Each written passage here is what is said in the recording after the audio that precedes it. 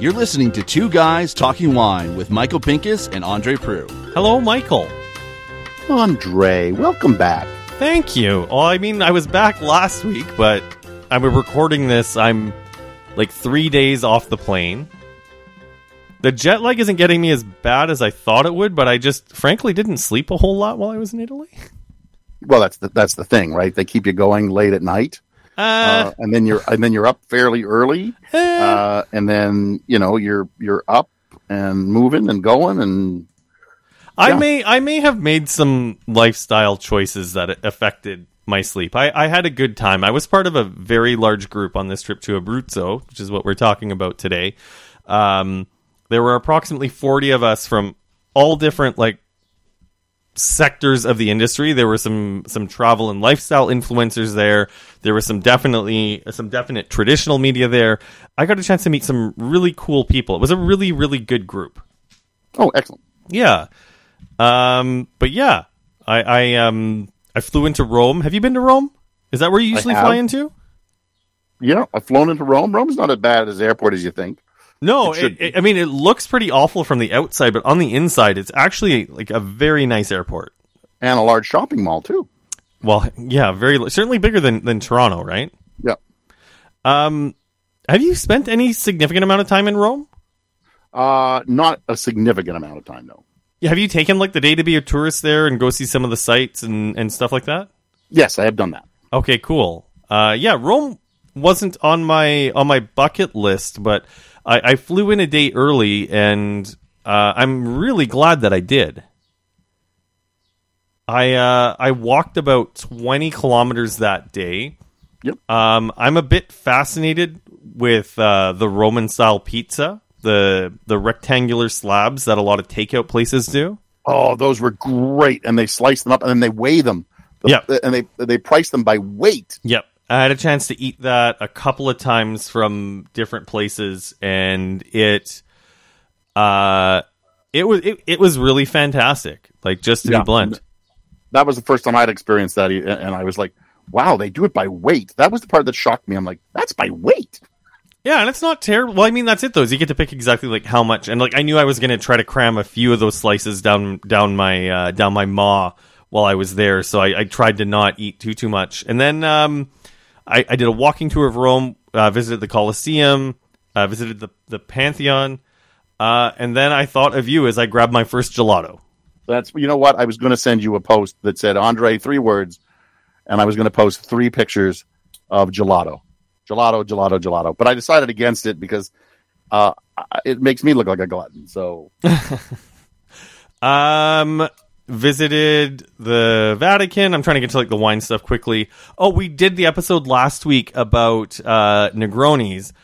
I went to this hole in the wall bar. It was a little bit off the tourist paths because I was in an area where I was way too early for my my reservation for dinner, and I could see there was one waiter. He must have been waiting about 15 tables, and he kept coming by telling me, okay, I'll be there in a minute. I'll be there in a minute. I finally said, listen, man, I'm not in a hurry. Calm down. What's the best cocktail you've got? I'm looking for a spritz. And he's just he seemed relieved, and I told him I wasn't in a rush. And he brought me a Campari spritz, which is something I hadn't had, in a cup that was the size of my head. And I think it has to be one of the strongest cocktails I've ever had. Wow. And did you enjoy it? Very much so. I walked almost 20 kilometers that day. I took 26,000 steps, and yeah, that was what was going on there. And then they drove us to the other side of the country to visit Abruzzo, where we stayed right on the coast of the Adriatic Sea. Yeah, what a gorgeous place. I've never been. It's one of those places I definitely want to go.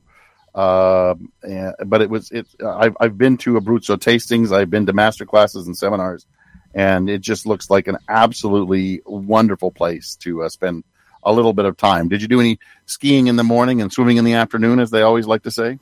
No, nothing quite like that. But I mean, fresh seafood was definitely a highlight. We went to We went to like a historic church in a village. And I feel bad that I can't remember the name of it. And I really hate to say this. It's just like there's so many historic churches all over that continent. But I imagine, especially in the cradle of Roman Catholicism, that Correct. every church is significant. You could do a church tour, and it would take you months to get all of them in. Just in Italy alone. Yeah, 100%. That being said, like we did some winery visits, obviously, but the food was definitely a highlight. The first night we were there, we ate at what's called a trabocchi. I'm sure there's some Italian people who will be correcting me on my pronunciations. I apologize in advance that I wasn't paying as close enough attention, or I didn't retain what the name of it was. But it's basically like it was a restaurant on stilts just out into the edge of the ocean, and ate some very good fresh seafood. Oh, lovely. Yeah. I guess I'll just keep going through this and doing a lot of correct. talking. That's what you're supposed to do. I don't have the word for it either. I couldn't say trabocchi, or I would have going to say trattoria, but I mean that's. No, it wasn't. I think it was something like it was very specific because it was the type of building that it was. Yeah. The first, let's see, taking a look at the list of the wineries that we visited. I mean, it's the fascinating thing about how these tours were set up is a lot of the wineries that we were visiting were fairly large wineries. Yeah.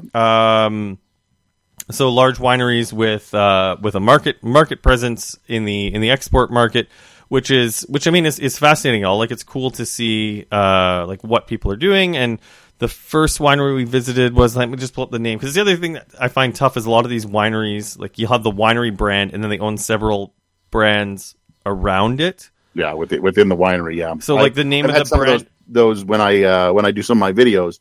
And especially when after I did the Montepulciano d'Abruzzo tasting, I picked up a few of the wines there, and going to their websites to find some information.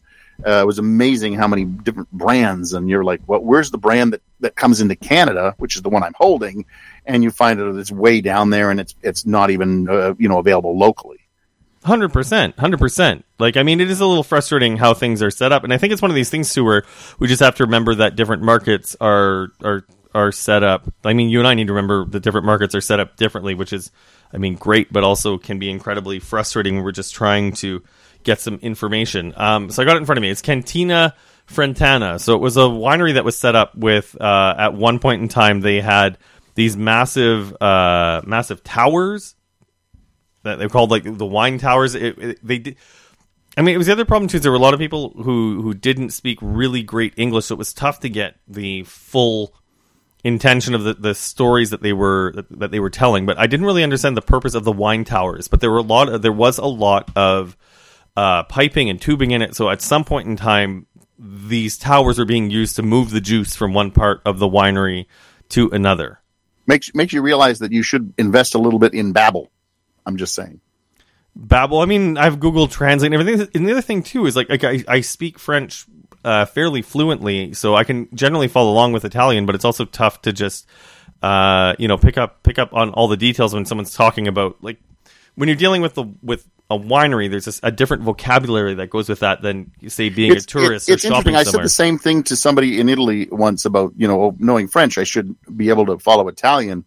And they were like, no, Italian is closer to Spanish than it is to French.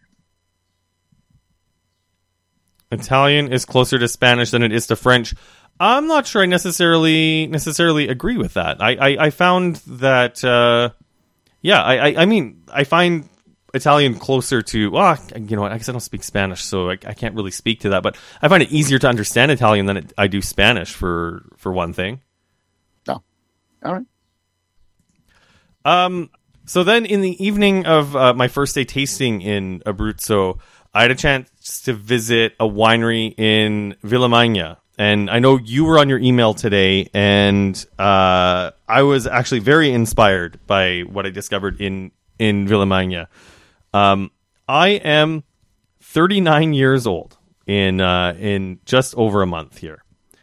And I think one of the big problems with a lot of these wines made for Montepulciano, and I was even thinking about it today, is like, let's just say, like, I asked people as I was taking them, it's like, oh, how long should this be in your cellar? How long should this be in your cellar?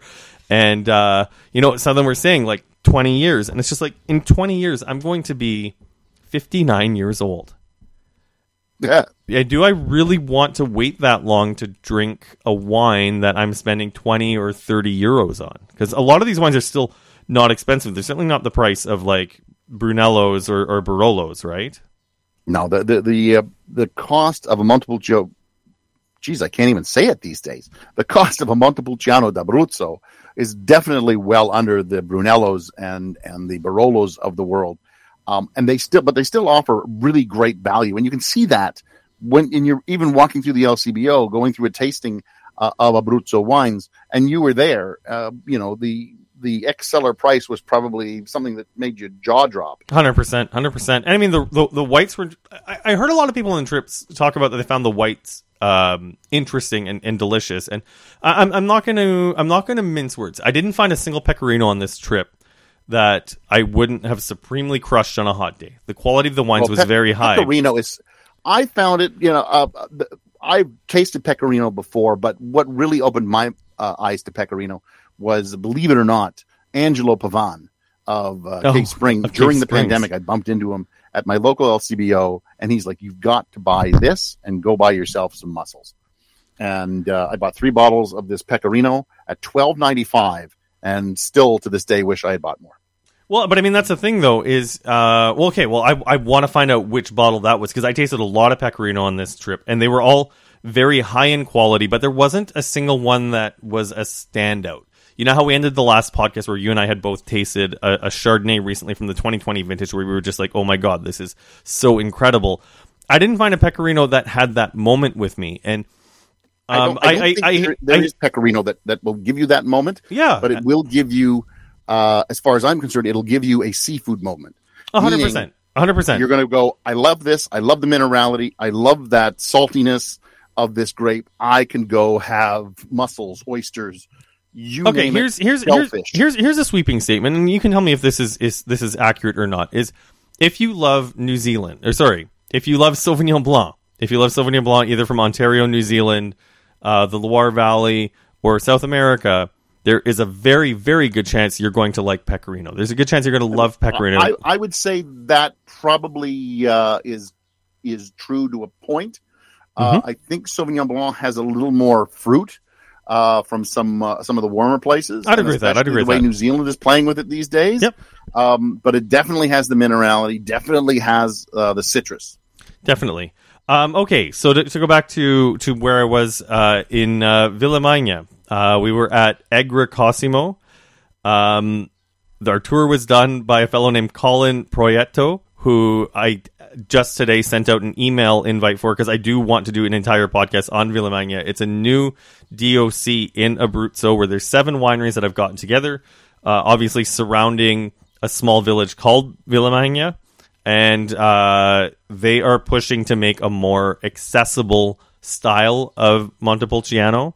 I did have one Montepulciano d'Abruzzo Riserva from Villamagna that was so unbelievably stellar that I brought a bottle back with me. It was my favorite wine of the trip. And that's the other thing, is I talk about how I didn't have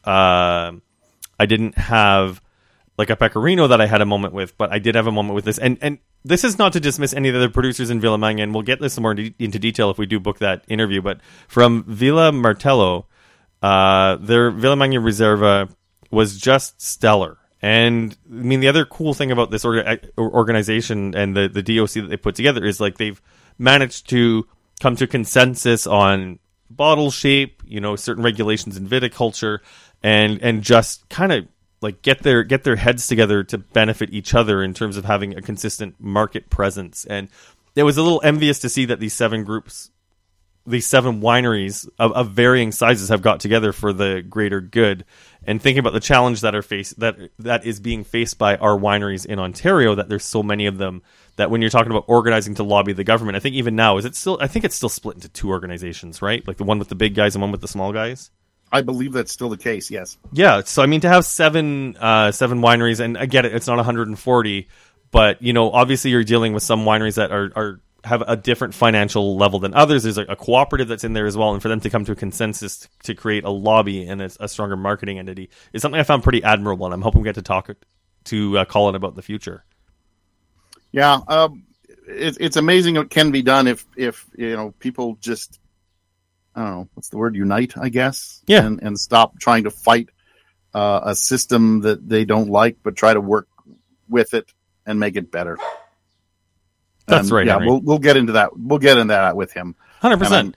I'm sure we can rag on somebody at that point. I had a chance to so they brought us into the Villamagna commune, and for dinner we got to sit down with all the winery owners and principals and actually drink the wines. And they hauled out this porchetta that was like, I've never eaten a piece of pork that was that delicious in my life. And I've been talking to my wife this summer. I was planning on making my own porchetta at some point, but I think this is something I need to give up before I start, because I can guarantee you, even if I make a very good porchetta, it's not going to be anywhere nearly as good as what I had a chance to eat in Villamagna. No, the way they make them there over the open flames, sometimes it's not even worth it. It's not. 100%. Although what I never understood is, and when I go to Italy occasionally, they'll throw out what they call barbecue, and for a country that is known for things tomato based, how they have not learned about barbecue sauce, I'll never tell you. Oh, that's hilarious. That's actually a really good point. I mean, that being said, the porchetta that I had was perfect on its own. I didn't have to put anything on it. For them, though, a barbecue is literally, a meat off of a grill, and it's got that nice char. But just a little bit of barbecue sauce would just go such a long way. Even for a dipping sauce. I didn't miss the barbecue sauce as well, but I think this might come down to where you're a little bit of a ketchup kid, I think, Michael.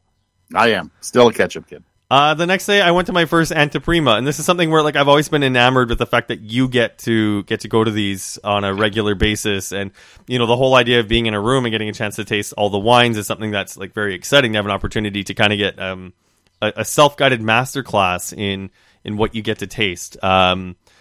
The one that I was at, things did not go completely as planned. We were sitting at tables, and there were supposed to be sommeliers who were bringing bottles to us.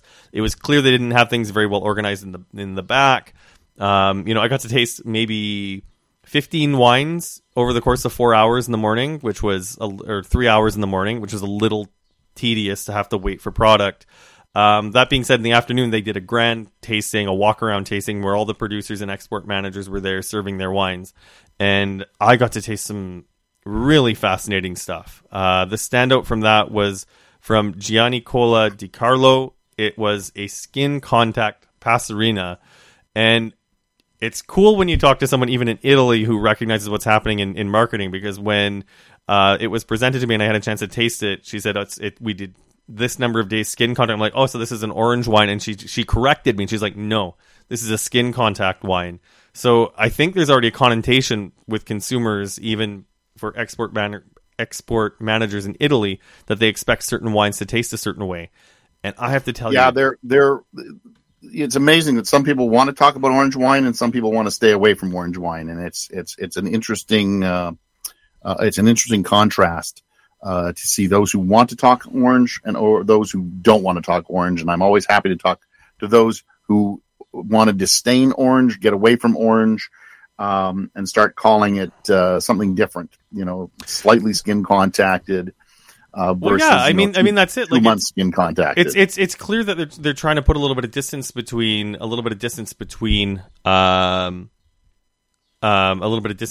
that label and the wines that they're making. But yeah, this wine, it honestly, it tasted, I guess the best comparison is like some of the great white wines from the Rhone. Like, it was more like honey and waxy, and there were some fruit notes under it, but like it was really buried under some of the more savory notes that they pulled from the skins. But like, I just had this moment with this wine where it was just like, oh my God, this is so unbelievably tasting. I really hope that someone in Canada brings it to the market. And if it wasn't at a walk around tasting, and if I had a chance to visit the winery, I definitely would have grabbed a bottle to taste with you, just because I think it's one that definitely would have changed your mind as well. I'm glad you had a good time in Abruzzo and finally got to Italy. I know you've been once before, but you went to like a premium region like Franciacorta.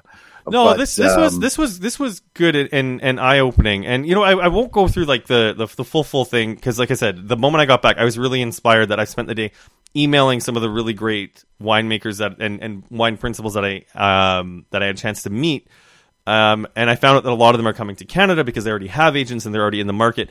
But we went to Vina del Bosco, and they're another winery that are making those like really high in tannin Montepulcianos. The winery was over 100 years older. The company exists over 100 years, but it was really fascinating. But this is one where I found the Chardonnay. Oh, nice. I posted about it on Instagram. It's in a really cool... Well, it's got a cool label. It's in a Bordeaux style bottle, but I guess when you're in Abruzzo, you don't need to follow the rules. No. It's called Pan, so it has a picture of Pan on the bottle, which is a goat man demigod sort of thing. Yes, it's part of Roman mythology. But I grabbed the bottle to bring home because Captain Chardonnay couldn't leave Abruzzo without bringing the Chardonnay with him. I'll tell you a funny story. When I was in Tresemino, yeah, please do. We were tasting over lunch one day. We had Grocchettos and Trebbianos and all that kind of thing. And I'm tasting through them very quickly. And finally, I stumble upon a bottle, and I'm like, wow, this is really good. This is the one I am going to drink for lunch. And I poured myself a big glass of it, blah, blah, blah. And just as I'm leaving the table, the guy says to me, and André, you'll never guess what grape variety it was. The guy says to me, that's a Chardonnay. And I'm like, oh, I hate you, André. I mean, it is. I do love how it's kind of cool that I've kind of said before that it's if you can't grow Chardonnay in your wine growing region, you maybe need to question whether you should have vines in the ground. So I guess in one respect, Chardonnay is a bit of a weed. Yeah, it is, and we've heard that before. But this Chardonnay that I tasted, I was actually a little bit surprised because the winery has this rich heritage, like this 100-year heritage, but it's very clear that the wine was made in a New World style. Like, it was in heavier toasted barrels than I think you would see anywhere, even in Ontario for sure, in Burgundy for sure. More lees stirring. Alcohol was at about like 13 some percent, so it definitely had this like very New World sensibility to it, which I was a little bit surprised about, because I would have expected if you were going to plan on making Chardonnay in Italy, you might lean more or learn more or look more towards. Sorry, I didn't mean to mix up those three words. If I were making Chardonnay in Abruzzo, I would take my inspiration from Burgundy, maybe some of the older established wineries in California, but like this felt more like some of the stuff we're tasting from Chile or from Australia that really is hanging on to those new wood characteristics. I find that I'm and that Tresemino story kind of blows my theory out of the water, but I don't find that I'm drawn usually to Italian Chardonnay. There are a few exceptions, obviously, but it's not a grape I think of Italy for.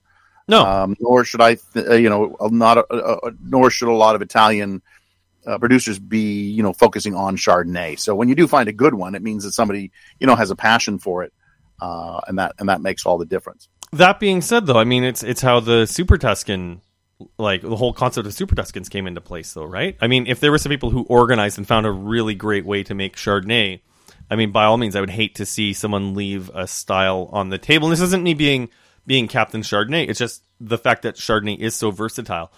Ask me, did I mention I brought a bottle back with me? Because I did bring a bottle back with me. You mentioned that twice now. In spite of my critique of the style. But that being said, I don't think that particular style is going to take hold with the locals in Italy. No, it's looking for an international market is what it is. But it's also...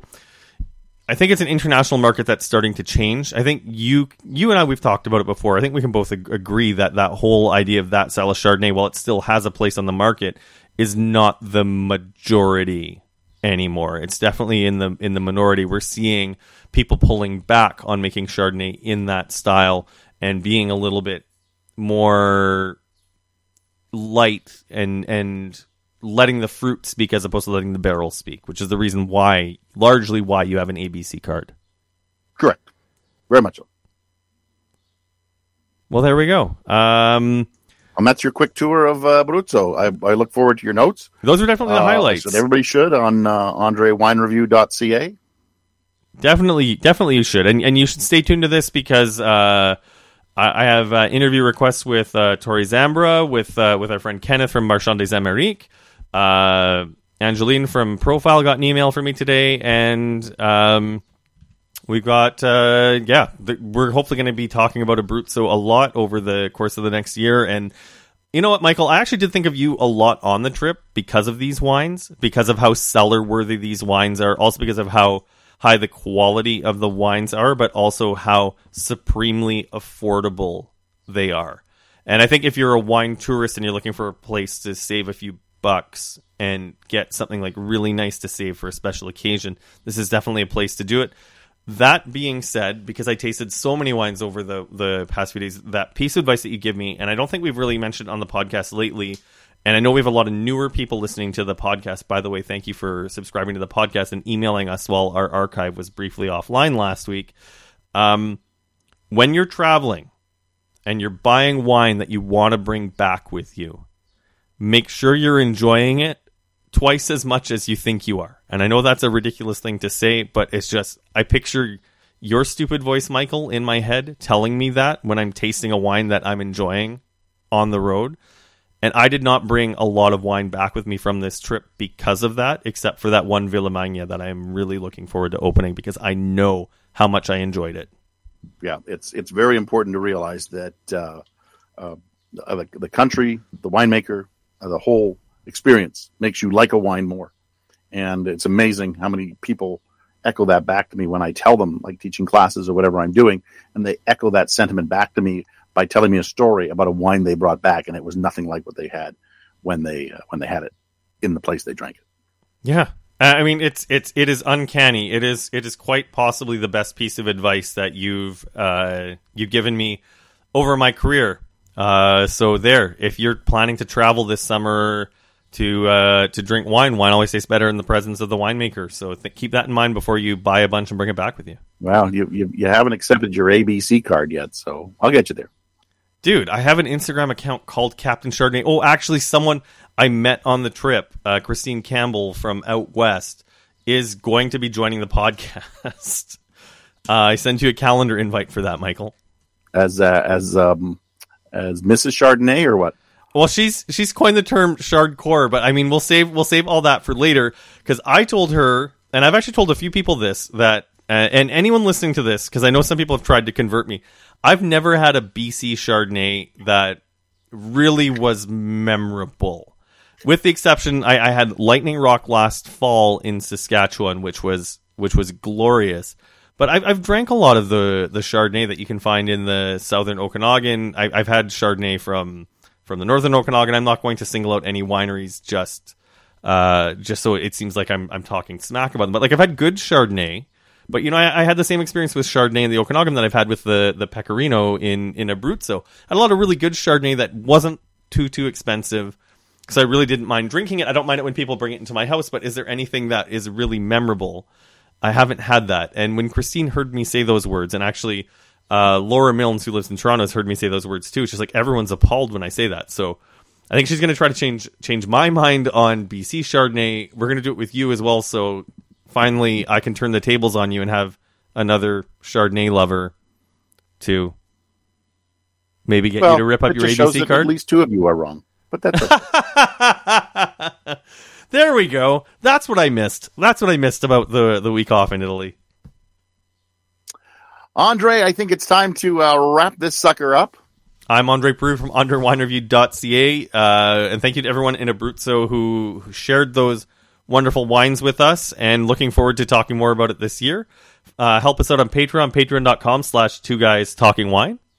And that's 2 with a number, not the words. We'll find a tidier way to say that in the future. Yeah, we'll figure. We'll tidy that one up with a nice little bow. I'm Michael Pincus of michaelpincuswinereview.com. Find me on social media as The Grape Guy, Michael Pincus Wine Review, or Michael Pincus. Somehow, I got all 3. Oh, is it my turn to send us off, Andre? I think so. Good night. Thanks for listening. Please subscribe to Two Guys Talking Wine on iTunes. Two Guys Talking Wine is produced by Jim Ray, Adam Duran, and Ken Little.